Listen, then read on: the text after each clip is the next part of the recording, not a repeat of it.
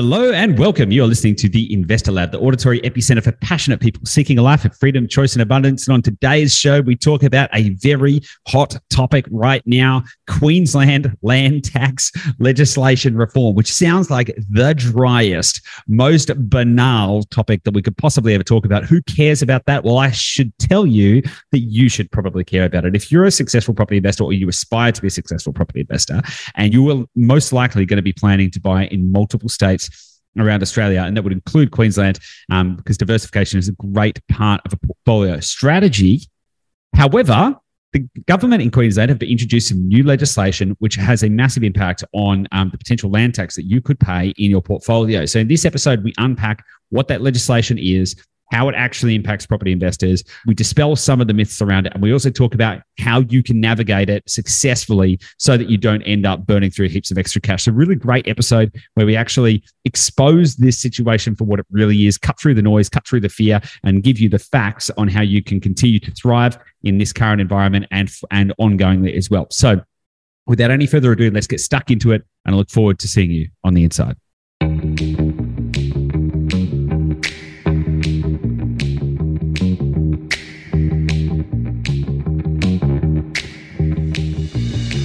Hey guys, welcome back to the Investor Lab. Joining me on today's show is our resident property tax, and tax in general expert, Jeremy Iannuzzelli. Mate, you're definitely putting some big rocks and stones on my back to carry, Goose. Totally. All right. Let's okay, well, hopefully, all good. So, mate, awesome to see you again. Got to say, a lot of people have. The last time you were on here, we were talking about SMSFs and all of that kind of stuff, and really a lot of great feedback from that. And another issue has come up recently that I thought would be great to kind of get your perspective on and get some insights from you. And it's recent changes to the Queensland land tax legislation, or proposed changes. I actually kind of want to dig into that. Are they real? Are they, all of that kind of stuff? And a lot of our clients and property investors in general have sort of been freaking out about this. They're like, am I going to get double land tax? What's going on here? Is this legal? And I just wanted to kind of take some time, have a chat with you, and kind of unpack what are these changes and how does it work and what's the real impact? So, mate, what's your perspective on this? Yeah, so I will say that it is now legislated. So it has come into effect as of 1st of July 2022. Quite rushed in essence. It was discussed initially first in October of last year. Got a little bit more heated in about January of this year, and a lot of professionals, including myself, said this is never going to fly, never going to happen. But it got snuck in. It got snuck in very late June, past state legislation houses, and snuck in to be 1st of July. So essentially what Queensland state government are doing is, they've got a bit of a balance sheet issue, a bit of a cash flow problem.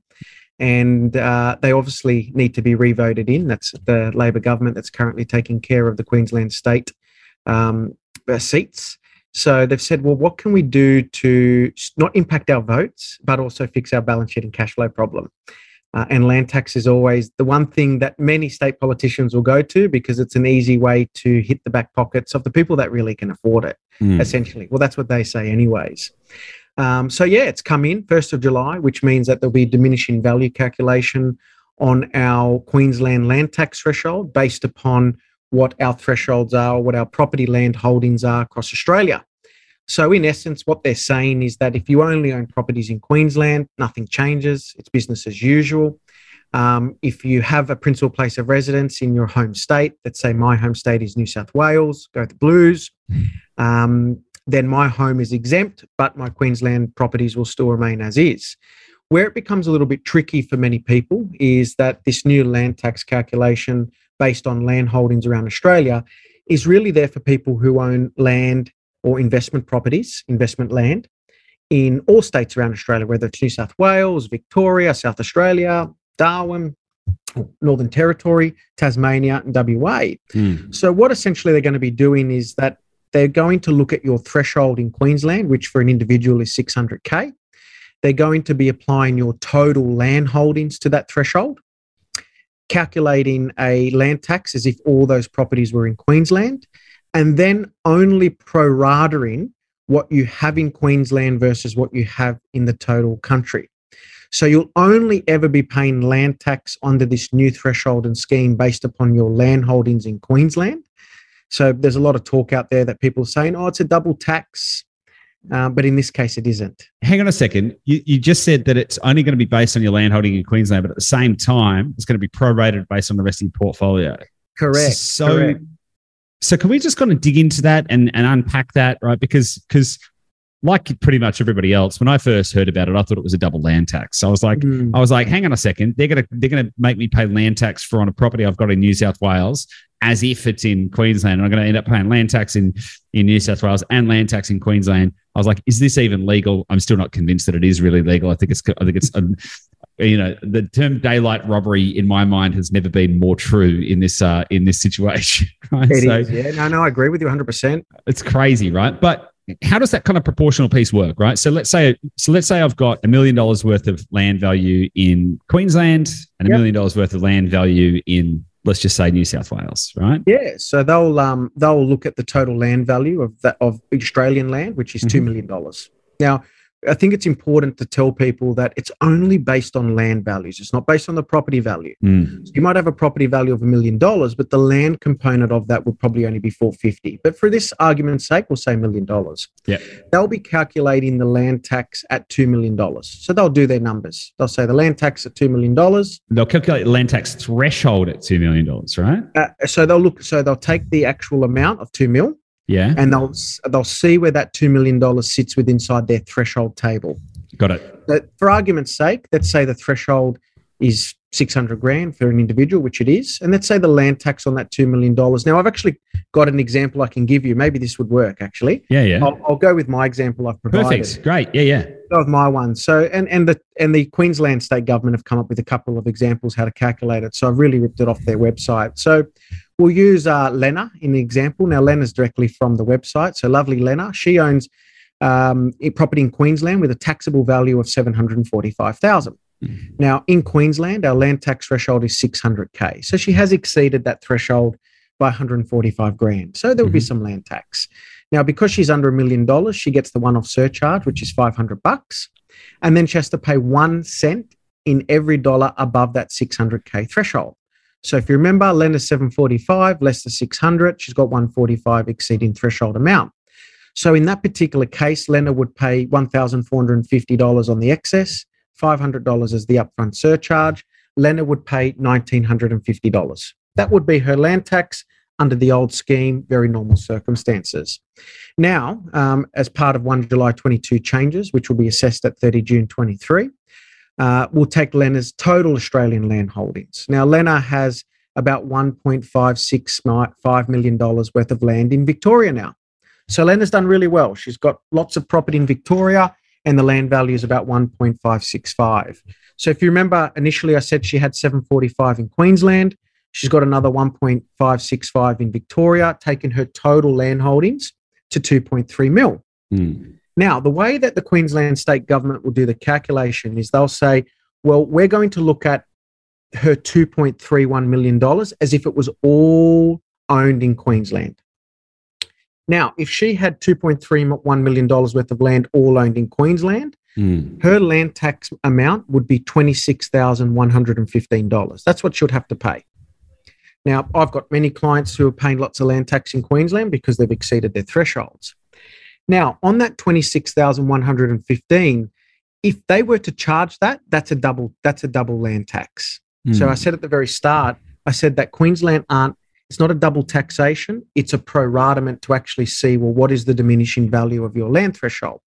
So under that scenario of the 26,115, as if all the land was owned in Queensland, we now need to prorata it.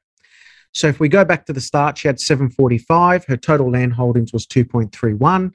So the calculation's quite simple. We look at the Queensland land value, 745, divided by the total Australian land value of 2.31, times by the $26,000 calculation, remember, as if it was all calculated in Queensland. That means that Lena would pay on her $745,000 land in Queensland about $8,500 now. So where the nastiness is under the old scheme, she was paying only $2,000, and now she's paying about $8,500. Okay, so if 30% of your portfolio is in Queensland, 40% of your portfolios in Queensland and 60% of your portfolios outside of Queensland, right? Mm-hmm. You would then slice it. You'd work out the total value of all of the land in your portfolio. That would determine where you sit in the threshold and subsequently what the surcharge amounts are going to be and what the tax amount is going to be. Correct. And then if only 40% of your land was actually in Queensland, you would then take the total of what that would be, divided by 40% effectively, right? Yep. And pay 40. That's it. And get the 40% piece. That is still a lot, though. That is still 4 times what Leonard was going to pay. Yeah, it's correct. Yeah, but at least it's not 12 times. Yeah, a lot of people got scared because they thought, oh, now I'm having to pay 26 grand of land tax. But people also forgot that the Queensland state government was purely only going to prorata it based on your Queensland land holdings. If they didn't, yes, that's a double taxation. That's wrong. That's criminal. Now, in fact, I still think it is criminal what they're doing, no doubt about it.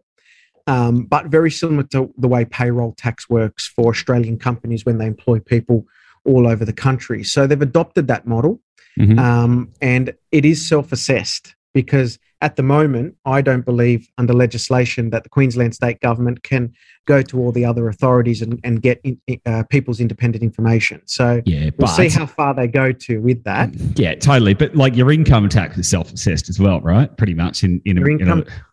Correct. But the thing is they're wanting people to do their own assessment on this in the sense that you'll be doing the application, you'll be telling the Queensland state government of what you own and what the land values are. Now, the question is that I asked and I spoke to OSR in Queensland. I said, well, how are you going to monitor this? How are you going to police it? You know, because it's not very good feeling to go and hand you guys extra money. I know I don't want to do it. So what are the repercussions? And they said, well, Jeremy, look, it's very profitable for us. So if people don't go ahead and do the application form, which mind you needs to be done before 31st of October 2022 or within 30 days of receiving your land tax notice of assessment, we'll catch you and we'll do it via manual. There'll be a big database and we'll be going through it. Or when you sell the property, they're working on like a land tax assessment clearance certificate. So that will either be done by, the professionals such as a solicitor or accountant to provide a letter saying this is what the client owns. So are they talking about having any kind of penalty though? Yes, there will be penalties. There will be penalties. There will be interest involved. And that's why they said this will become very profitable for us if people don't go ahead and do it on their own accord. Right. So like right now, for people who don't pay land tax, let's say they never registered with the OSR New South Wales, for instance, that's where I've seen it quite a bit. OSR will pick you up. It takes you 3, 4 or 5 years sometimes, but they do pick you up. They send you this lump sum bill of 30, 40 grand. Oh, and there's penalties and there's interest. And if you want the penalties and interest remitted, that's fine. You've got to pay it up front. But if you don't, you can go into a payment plan and the penalties and interest still apply. What kind of interest rate are they charging? Oh, mate, I would probably dare say a lot more than what the banks are charging. As they say to me, they're not in the interest of providing loans to people. So I can dare say that they'll charge their premium on top. Now, a couple of ways, obviously, for us to review it and understand, well, how do we work around it? We've come up with a number of ways, and it comes back to their legislation. So there are some excluded lands, of course. So like many other states, your principal place of residence is excluded from this calculation, which is great. Primary production land, so land that is held for the use of business on agriculture, that's excluded. Retirement villages, aged cares, charitable institutions, movable dwellings such as a caravan park, and supported accommodation. So that would include potentially some boarding houses as well. So caravan parks are excluded. Yeah, caravan parks would be movable dwelling parks. So that's like a caravan. Yeah. Or like, the kind of the classic like trailer park type of things. That's right. And as I said, retirement villages and charitable aged, the big one's primary production and the supported accommodation. That's your like low-income housing scheme, boarding house style of investments. So there are a couple of lands that are excluded from it. But what we've done as accountants is we've really spoken to them and nailed it down. And we said, well, how about if they own the property in their wife's name or they own their property in a trust? They're only looking on a per entity basis. So if you've gone ahead and bought all your properties 50-50, that won't help.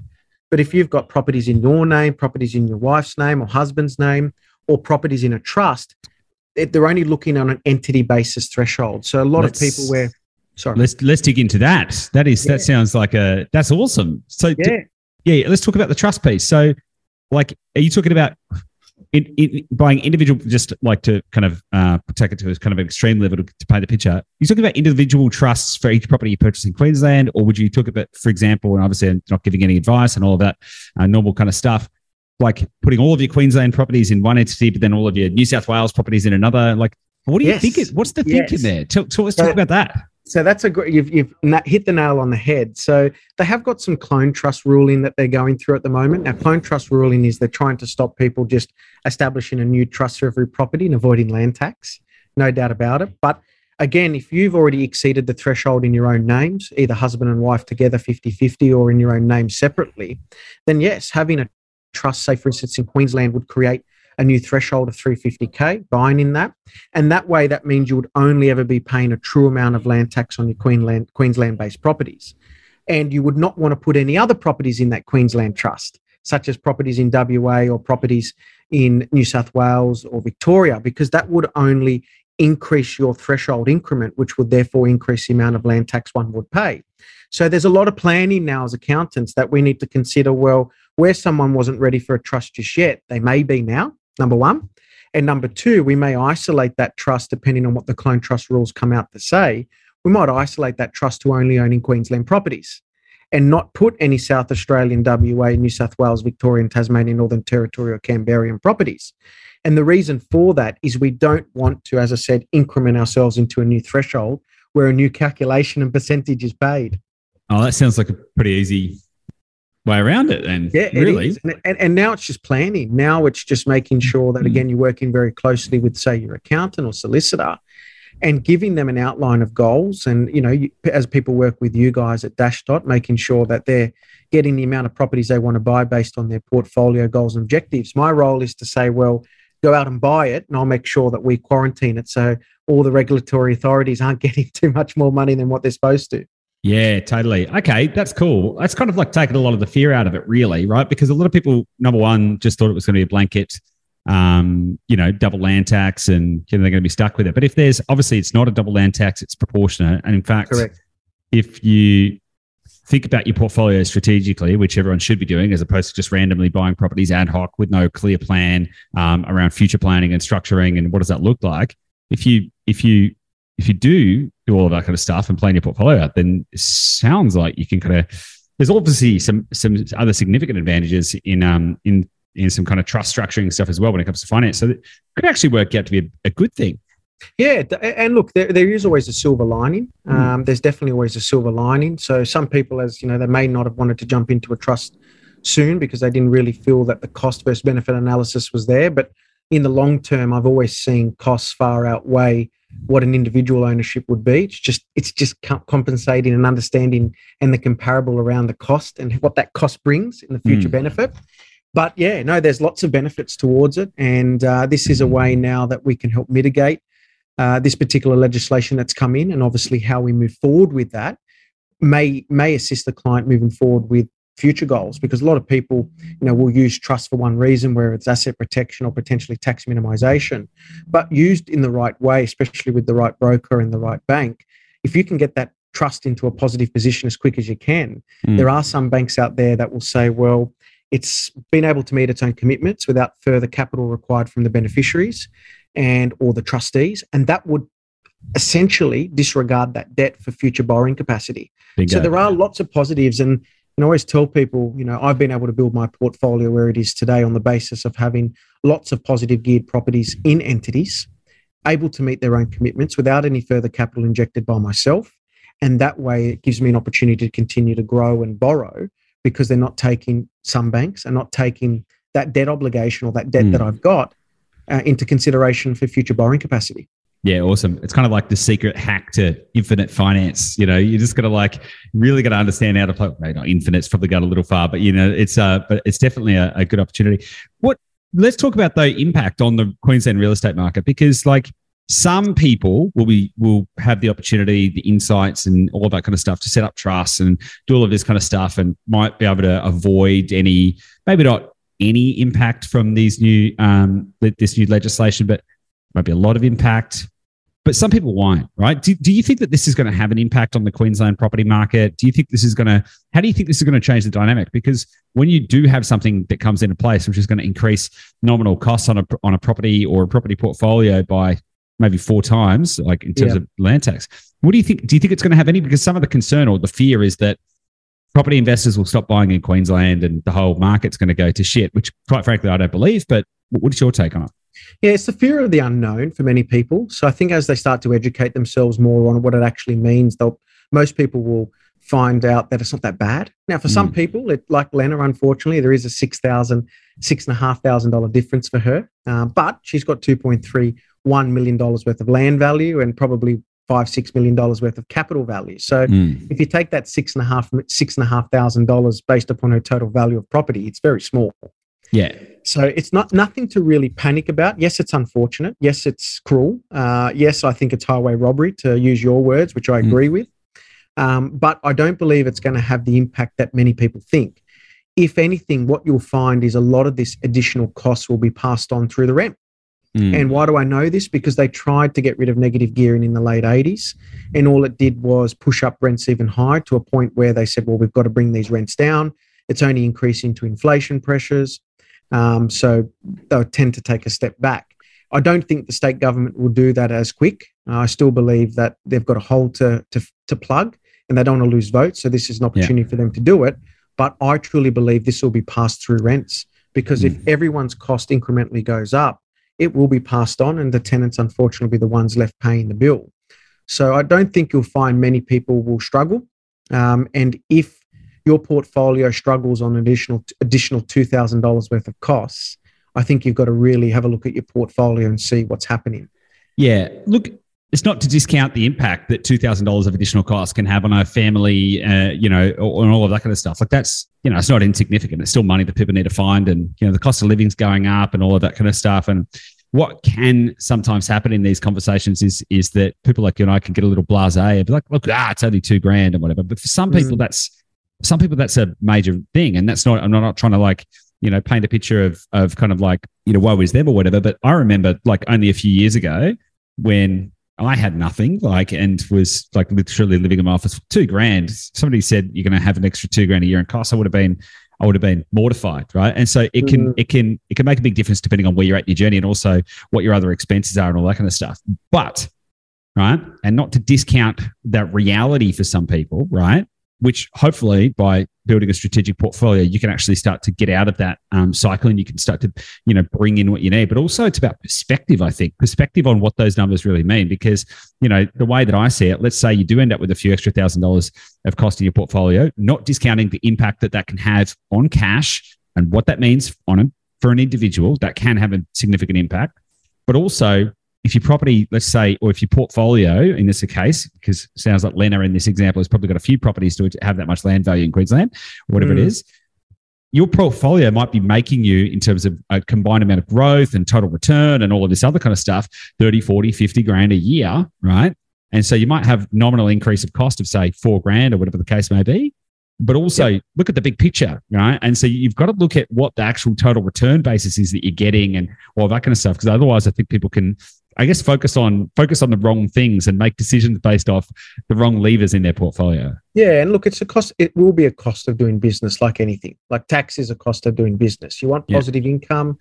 There is tax that definitely comes with it. Structured the right way, we can reduce it, but nevertheless, we can't have $100,000 income and the tax always being zero every year. There will be a point in time where there is tax. It's just a cost of generally doing business. So I think the big thing for many people to understand is, yes, we all know it's crap, it's highway robbery, but it shouldn't be the be all and end all of the portfolio. I look through a lot of where incomes are versus property valuations and property median prices, and Queensland still, without a doubt, is below that standard bank's assessment of 6 times your income. So they call it debt to income ratio, and most of the states like New South Wales and Victoria are well over that 6 times. But say Queensland, for instance, is a state where it's under 6 times debt to income. So there's still a lot of fat there in Queensland. So for anyone that thinks that Queensland's going to bust and the bubble's going to burst on the basis of this land tax, I would dare say probably don't be praying and wishing that to happen. Yeah. I think you'll find that there will be some rent increases to help compensate this difference. As I said, it will affect some people, but not all people. If all you've got is property in Queensland, it's business as usual. If you've only got a small amount of property outside of Queensland, it should only impact you very slightly. But for people holding larger portfolios with this not being grandfathered, yeah, you will see a difference in the land tax that you will pay. But I suppose it gives you an opportunity to pivot and look in a different direction where you can support that additional cost with some properties in the future from a better performing cash flow perspective. Yeah. And also some properties in the future in a better structure so that you're not adding to the problem. Yeah, and totally. I think that's the main thing. And that's a really interesting point that you just made. And this is something that we're looking at with our clients right now because, you know, the macro environment has changed right now. Interest rates have gone up. That affects nominal cash flows. And, you know, like there are these real impacts that we need to consider in the portfolio. And so strategically thinking about like, okay, what do I need to do to offset some of these costs? Like, I don't know, maybe specifically for the next property, purchase an asset which is going to produce enough net cash flow to be able to offset that kind of stuff. You know what I mean? And so thinking about from a portfolio perspective, what types of assets, so rather than going, oh my God, this doesn't make sense, I'm now negative by whatever, $5,000 a year, help. Just go, okay, well, what would I need to do to make up that $5,000 a year? Could I buy a different asset, which is going to produce a different outcome, which will compensate that and kind of put me back on a, you know, right side the portfolio in a sense, right? So, and I think that that's a really good mindset for people to be kind of approaching any of this kind of stuff with. It's not like, help. It's more like, okay, well, what do I need to do to make this something that I don't care about anymore? Yeah, and I always encourage people to treat their portfolio like a business. You know, if you've got a business that's got a lot of cost, well, one way we can do things is increase the income or we can decrease the costs. Sometimes it's a bit hard to decrease the cost, so we've got to look at ways to increase the income. So I encourage everybody and always tell everyone, treat your portfolio like a business. The more that you can really assess the way things are, the more strategic you can be with your future decisions and you'll win from it. You know, if you really put the time and effort in, you'll win from it. And, you know, again, strategically buying the next property to compensate what you've bought or to prepare yourself for what you will buy, that's always obviously important as well. And I've done that within my own portfolio. I've bought some really good capital growth assets, which have done exceptionally well, but the cash flow is terrible. The way I've compensated that is I've went and bought 3, say, cheaper properties, exorbitant cash flows to help manage that one big whale that I've got. And all of a sudden, I've balanced the books. So that's probably one thing I always recommend to people is find ways that you can balance the books. And in your words, you use the word pivot. And that's so important. You've got to be able to pivot, and especially coming from your structure, your strategy, and then what's the next property to buy to get that pivot right. Yeah, couldn't agree more. Well, Jeremy, mate, I reckon we kind of nailed this. I think that's like we've really ripped back the curtain and, you know, shown the situation for what it is. And it's not as bad and as scary as everyone kind of thought. So I think let's maybe leave it there. It's been awesome. It's been a pleasure as always, Goose. Mate, great to have you again on the show. Look forward to next time and thanks again. See you soon. Love it, mate. Thank you.